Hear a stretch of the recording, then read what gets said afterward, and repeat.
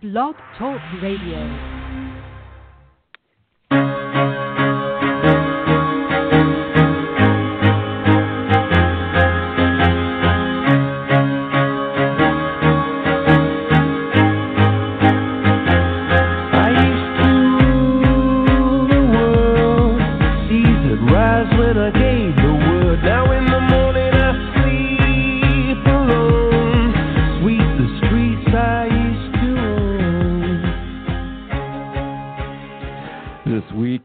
Accountable Care on the Blog Talk Radio and affiliate networks is brought to you by National ACO. National ACO, one of 44 participants admitted as a next-generation model accountable care organization by the Center for Medicare and Medicaid Innovation, is experiencing strong growth, was nation-leading in its first performance year, and has logged 5 years of successful operations. National ACO is leading innovation in value-based healthcare, alternative payment models, and population health management. Welcome, everyone. I'm Greg Masters, your producer and moderator, known to some on Twitter as @2healthguru, and the publisher of ACOWatch.com.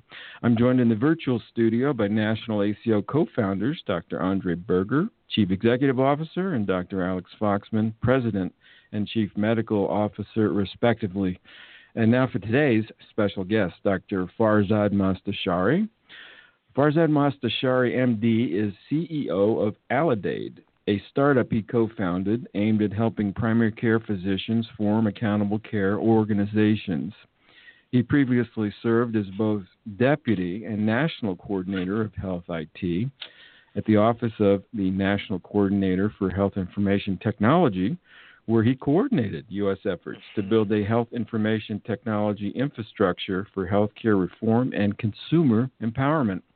A fellow at Brookings Institution and Assistant Commissioner for the Primary Care Information Project at the New York City Department of Health and Mental Hygiene. Aledade partners with 205 primary care physician practices, federally qualified health centers, and regional health cooperatives in value-based healthcare, organized into 16 accountable care organizations across 15 states. These primary care physicians are accountable for more than 190,000 Medicare beneficiaries. More than half of Aledade's primary care physicians are in practices with fewer than 10 clinicians. Aledade is committed to outcome-based approaches to determine the value of healthcare. The company is committed to using technology, data, practice transformation expertise, and most importantly, the relationship between a person and their primary care physician to improve the value of health care. So with that introduction, Drs. Berger and Foxman, over to you. Help us get to know Dr. Mostashari, his work at Aledade, and current take on the state of the accountable care industry. Well, that was a mouthful of an introduction because Farzad, you have done so many great things, and we're very honored to have you with us today as somebody that I think can add a lot of great insight into the current state of affairs and the transition from volume to value, as well as kind of what you see the future in your crystal ball, and we'd like to pick your brain on some of these things. But having said that, I think one of the things I want to start with is the idea of what's different today. We now have a kind of a transformation going on in the marketplace, this idea of volume to value. It started off maybe in the 90s, and it's kind of evolved a little bit here and there. And we've had all these different bifurcations and acronyms associated with these bifurcations: IPAs, PHOs, MSOs, EIEIOs, all kinds of these organizations that have developed. So the question, for me to ask you, what is your vision? What's Aledade? Is it a new one, an old PPMC bottle, or have we finally settled in on a model, your vision, that can actually deliver on the triple aim, the better care, better outcomes, and lower per capita costs? help us understand what your thoughts are. Yeah, well, I was in med school in the 90s, so I can't speak I can't speak exactly to what the similarities, differences. But here's some things that I think, from what I've read, might be a little bit different this time around. There's basically three pillars to what we do, and what others are doing in this new movement, right? There's the contracting side, so we help practices obtain value-based contracts from public and private payers, Medicare Advantage, Medicaid, Medicare Shared Savings Program, and so forth. There's a second part, which is technology and data, and then there's a third part, which is practice transformation. So on each of those, I think that things are a little different than what, and we've learned something, and things are a little bit, I think, more hopeful than that we're not going to see the pendulum swing back again towards fee-for-service. On the contracting side, I do think that we're seeing some learnings and some smarter contracting where quality really matters, and we're seeing both it spread beyond just Medicare to commercial payers, and the idea that the backlash that came last time, where deserved or not, the patients felt like they were not getting more. That I think has changed now. And the second related to that is we have much more tools now to actually be able to analyze networks and do predictive modeling and figure out who's the high-risk patients and who's at highest risk of being readmitted, and have real-time event notifications, to have electronic health records with decision support. None of that was in place even 10 years ago. So, and for that, I do think we do need to appreciate the infrastructure that's been built on health IT the past 10 years, and I'm proud to have been a part of that. But now it's time to put it to purpose, and that brings us to the third piece of this, which is the eternal challenge of how do we actually change workflows? How do we actually transform the experience of a patient and providers in taking care of that in that encounter, and rewiring the practice, as it were, to perform differently. So I do think that we have better contract forms that provide fewer conflicts between what's best for the patient, what's best for the provider, and what's best for society. That alignment is the key, right, that runs through everything we're trying to do. Let's make sure that whatever the policies are established are good for patients. It's what you would want for your mom. They're good for the doctors. It's sustainable for them, and it's good for society, sustainable for society. So that's part one. Part two is absolutely the technology. Even 5 years ago, I don't think we could have done this the same way that we're able to scale through cloud-based tools and the analytics that we're doing and the data sharing that we're seeing. So that's the second part. But the third part is in some ways the most important, that's never going to change, which is the will to and the engagement of clinicians in this. And I like to say, if we just had engaged clinicians on what we're trying to do, we wouldn't need anything else. We'd be all set. So I agree with that third part, and that actually brings me to one of my fascinating things about you as well, is how you got to where you are right now. I've read up on some of your history. You've been a part of the New York as assistant commissioner to health. You've done a lot of great things. What makes your story and some of the other ones, such as mine and Dr. Berger, so unique, and why did we become kind of the ones that are riding the beginning wave, and how could we basically emulate what we feel and how we see the future of healthcare into the physicians that we're trying to transform from volume to value-based care?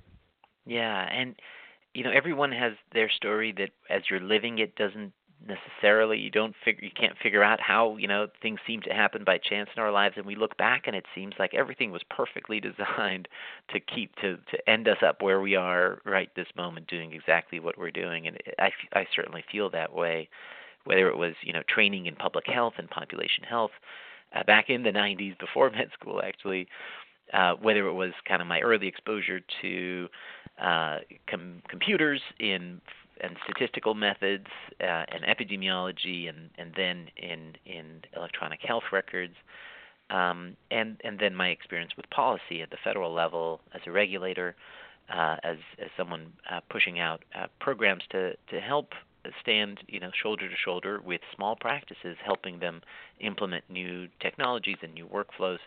The health information exchanges, the beacon communities, all those, and then my experience at Brookings seemed to perfectly kind of put me in a position where I had no choice. I felt like then to begin this work and to really engage in this different kind of service. I've had public service, civil service. I've been in academic settings and so forth, but this seems very familiar to me in a way.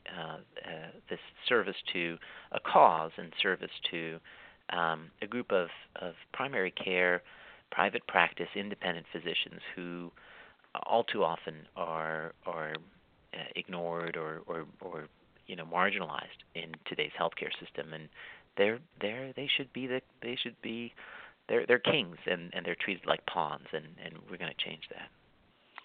Well said, absolutely. Farzad, thanks for that. So in your quest on your mission here, could you help us understand the Adelaide business model? Yeah. How you got to come to choose that model, and you've been at this for a few years. How has it evolved since you launched it, and how have your results to date, and how do you see it evolving in the next few years as you try to continue to create transformation? Yeah. So we wanted to really keep our business model simple and aligned. So what we said was, look, primary care providers don't have a lot of capital to be able to do all the things that it's going to take. People estimate it takes $2 million plus to start an ACO and to run it every year. So, and oftentimes these ACOs are operating not at scale. So it's not efficient to have every ACO hiring their own analytics people and their own technology people, their own IT people, their own policy people, their own, clinical folks. So the idea here really was to provide at scale services to a larger and larger number of physician groups, networks across the country, and make the price of entry low, so that we charge $1 PM per member per month for their attributed patients in the ACO. So a practice typically will pay less than $1,000 a month. Which isn't nothing, right? For a primary care practice, isn't nothing, and that commitment actually is important. But then we say, look, we're going to get paid when you get paid, if you get paid. We think it's when you get paid, which is when we get savings distributions, and whatever comes back to the ACO, right off the top, 60% goes to the doc pool and gets distributed among the physicians, and 40% comes to Aledade for our investments, for our growth, for our infrastructure, and so forth. So that's the business model, pure and simple, and it takes away a lot of the uncertainty and a lot of the upfront costs from the practices, which is why I think we're growing briskly. The statistics you mentioned, we already this year added another 60 practices, 352 providers, and 55,000 Medicare lives. So we're now close to having $3 billion under management in 3 years. So the model is growing, and what's gratifying is that it's not just the number of lives or practices, but we are getting better at it. We are deploying faster. We're launching faster. We have more tools in the toolkit year after year after year, and we're seeing great consistency among all of our ACOs in terms of our ability to have reproducible impact on reducing readmissions, on hospital discharges, on some of the big ticket items, skilled nursing facility discharges, ER visits, all of the utilization data that CMS reports. In literally every single ACO, we're seeing declines in inappropriate and harmful utilization. And we're seeing on the cost side, we're seeing, it takes a while for utilization to translate into costs, and those cost advantages compound over time. Look, I don't want to I do think that the policies aren't perfect. We got to acknowledge that the benchmarks are not the right counterfactual of what the cost would have been, because they don't account for regional trends and recent regional benchmarks. So our ACOs that had a little bit of a tailwind are going to be more likely to get savings in the first years. Our ACOs that have a little bit of a headwind in that artificial benchmark are going to take a little bit longer. But everyone's moving in the right direction, and we're in this for the long haul, and we're super confident in the business model.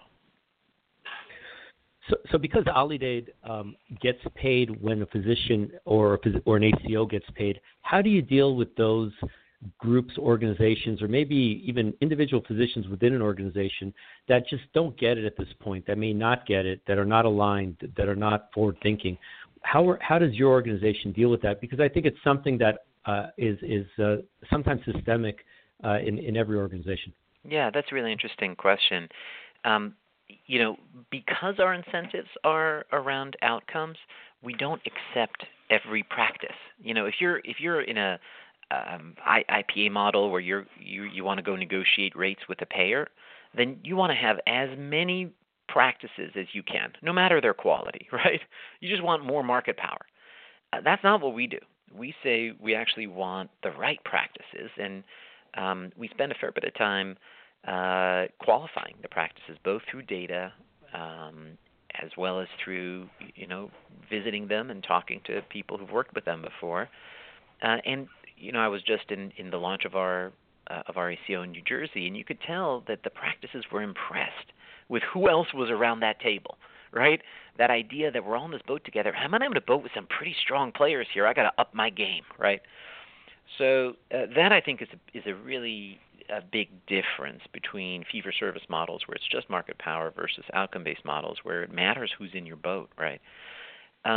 But look, every year there are, it's less than 10% of the practices, but there are some practices where the rest, and this is all up to the board, right? This is the physician-governed board who we show every month the data for everybody. And we're like, okay, we said we would do wellness visits. How are we doing? We said we would do transitional care visits. How are we doing? We said we would do care management on the highest cost patients. How are we doing?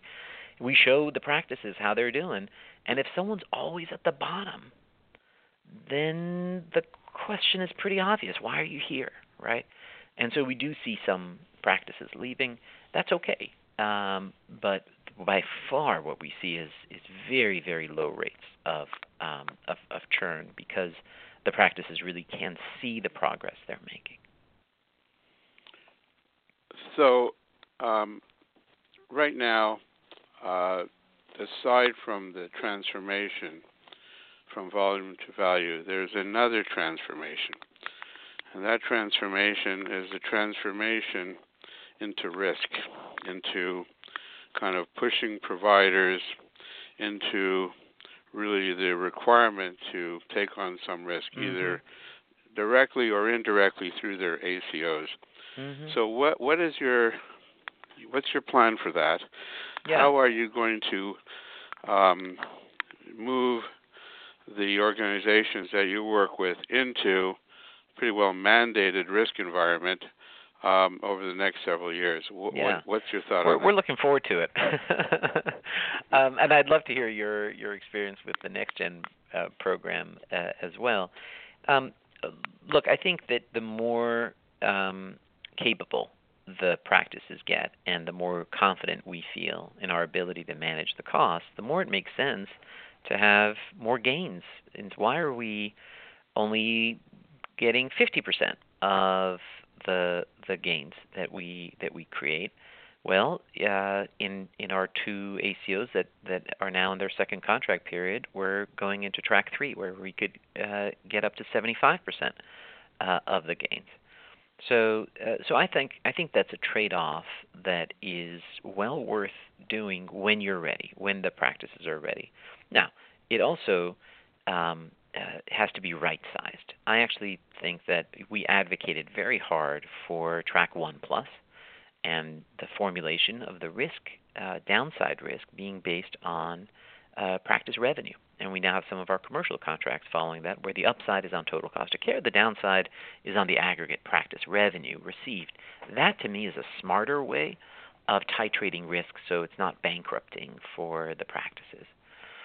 Even so, I think we have the capital to be able to shield our practices from nearly all of the downside, but not all of it. And I do think that there is some degree of downside risk that is motivating.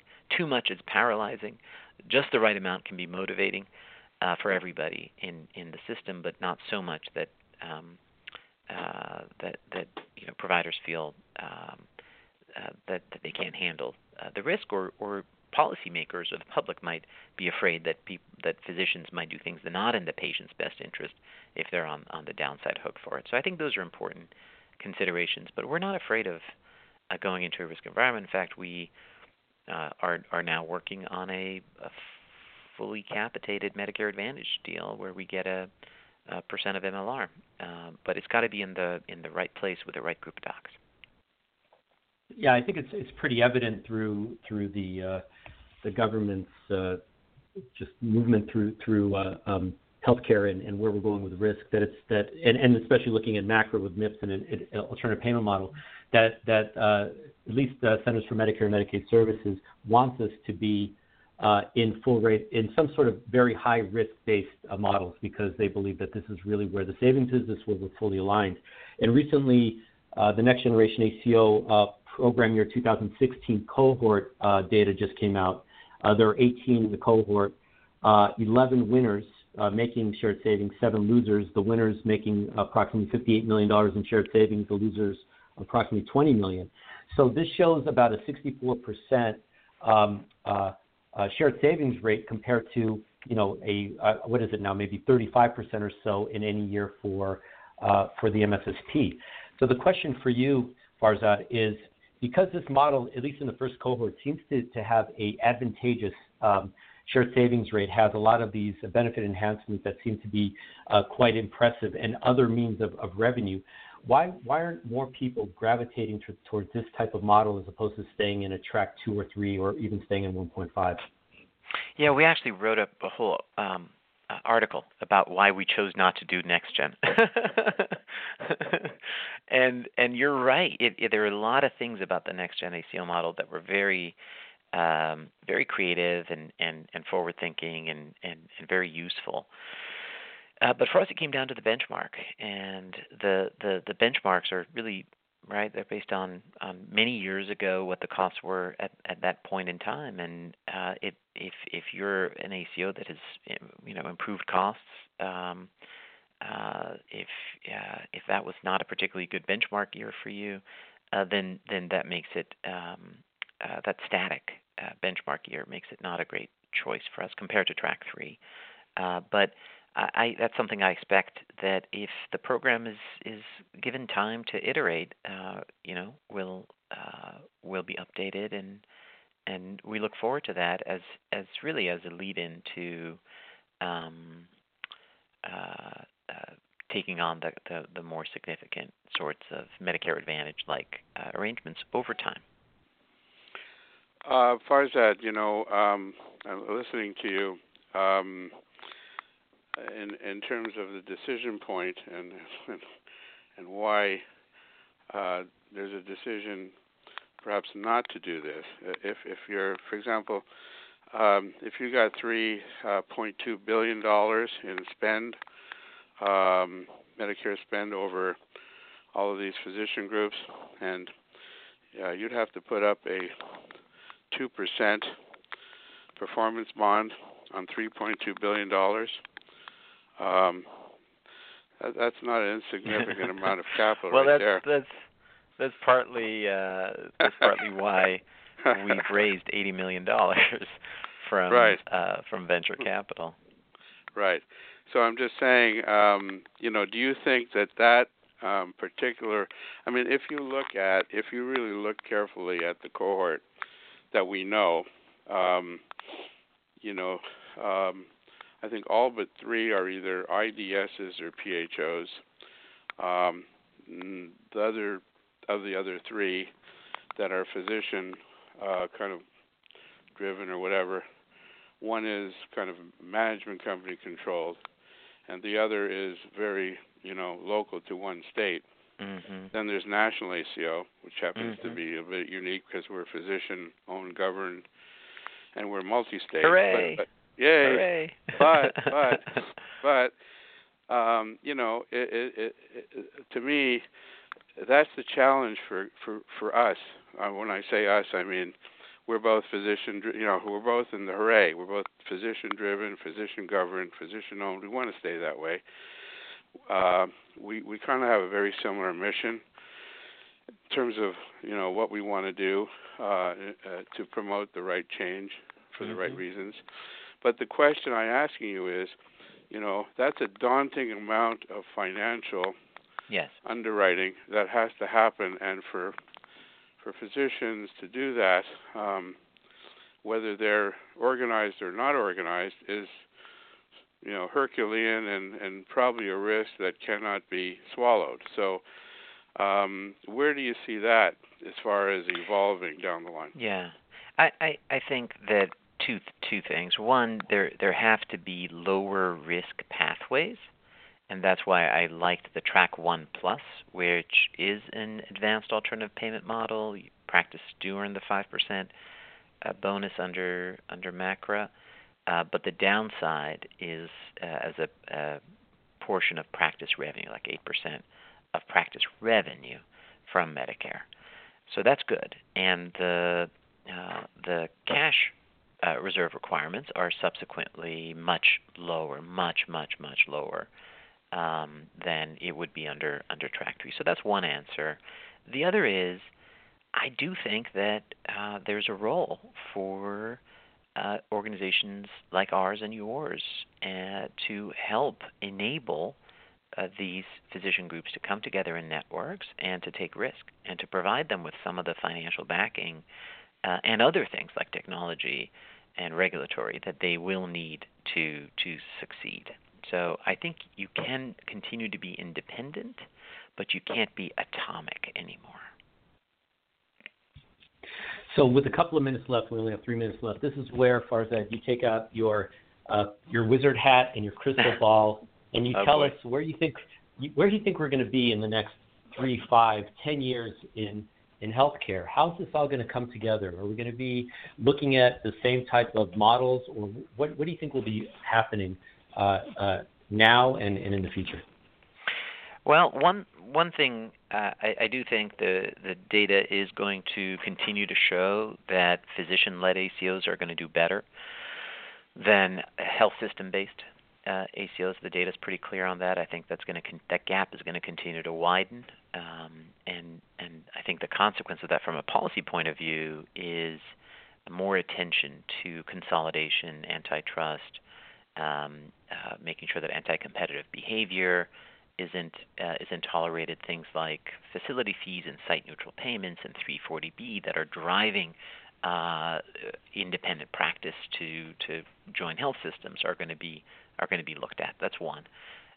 Two, I do think that there is more, as you pointed out, and I think the same is true for Track 2 and 3, that ACOs that do take more risk are more successful, so I see that trend continuing, and Medicare Advantage really being the final destination for many.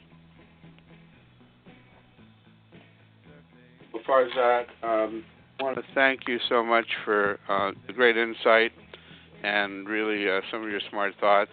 We share your vision. We wish you the greatest success with your business plan and your future, and we hope that you'll indulge us and come back again. Of course. So we can further this discussion. And again, thank you so much. Yeah.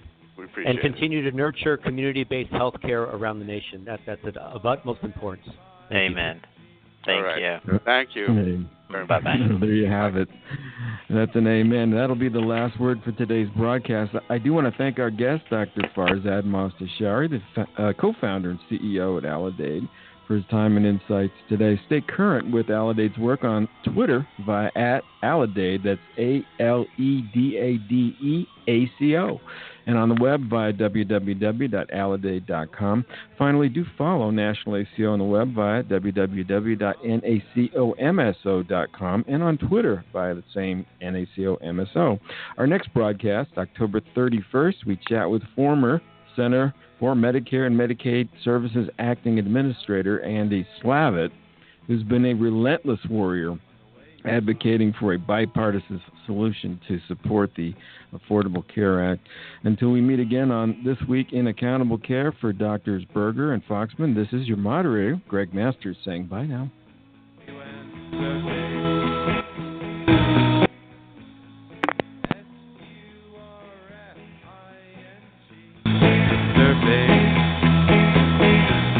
Good stuff.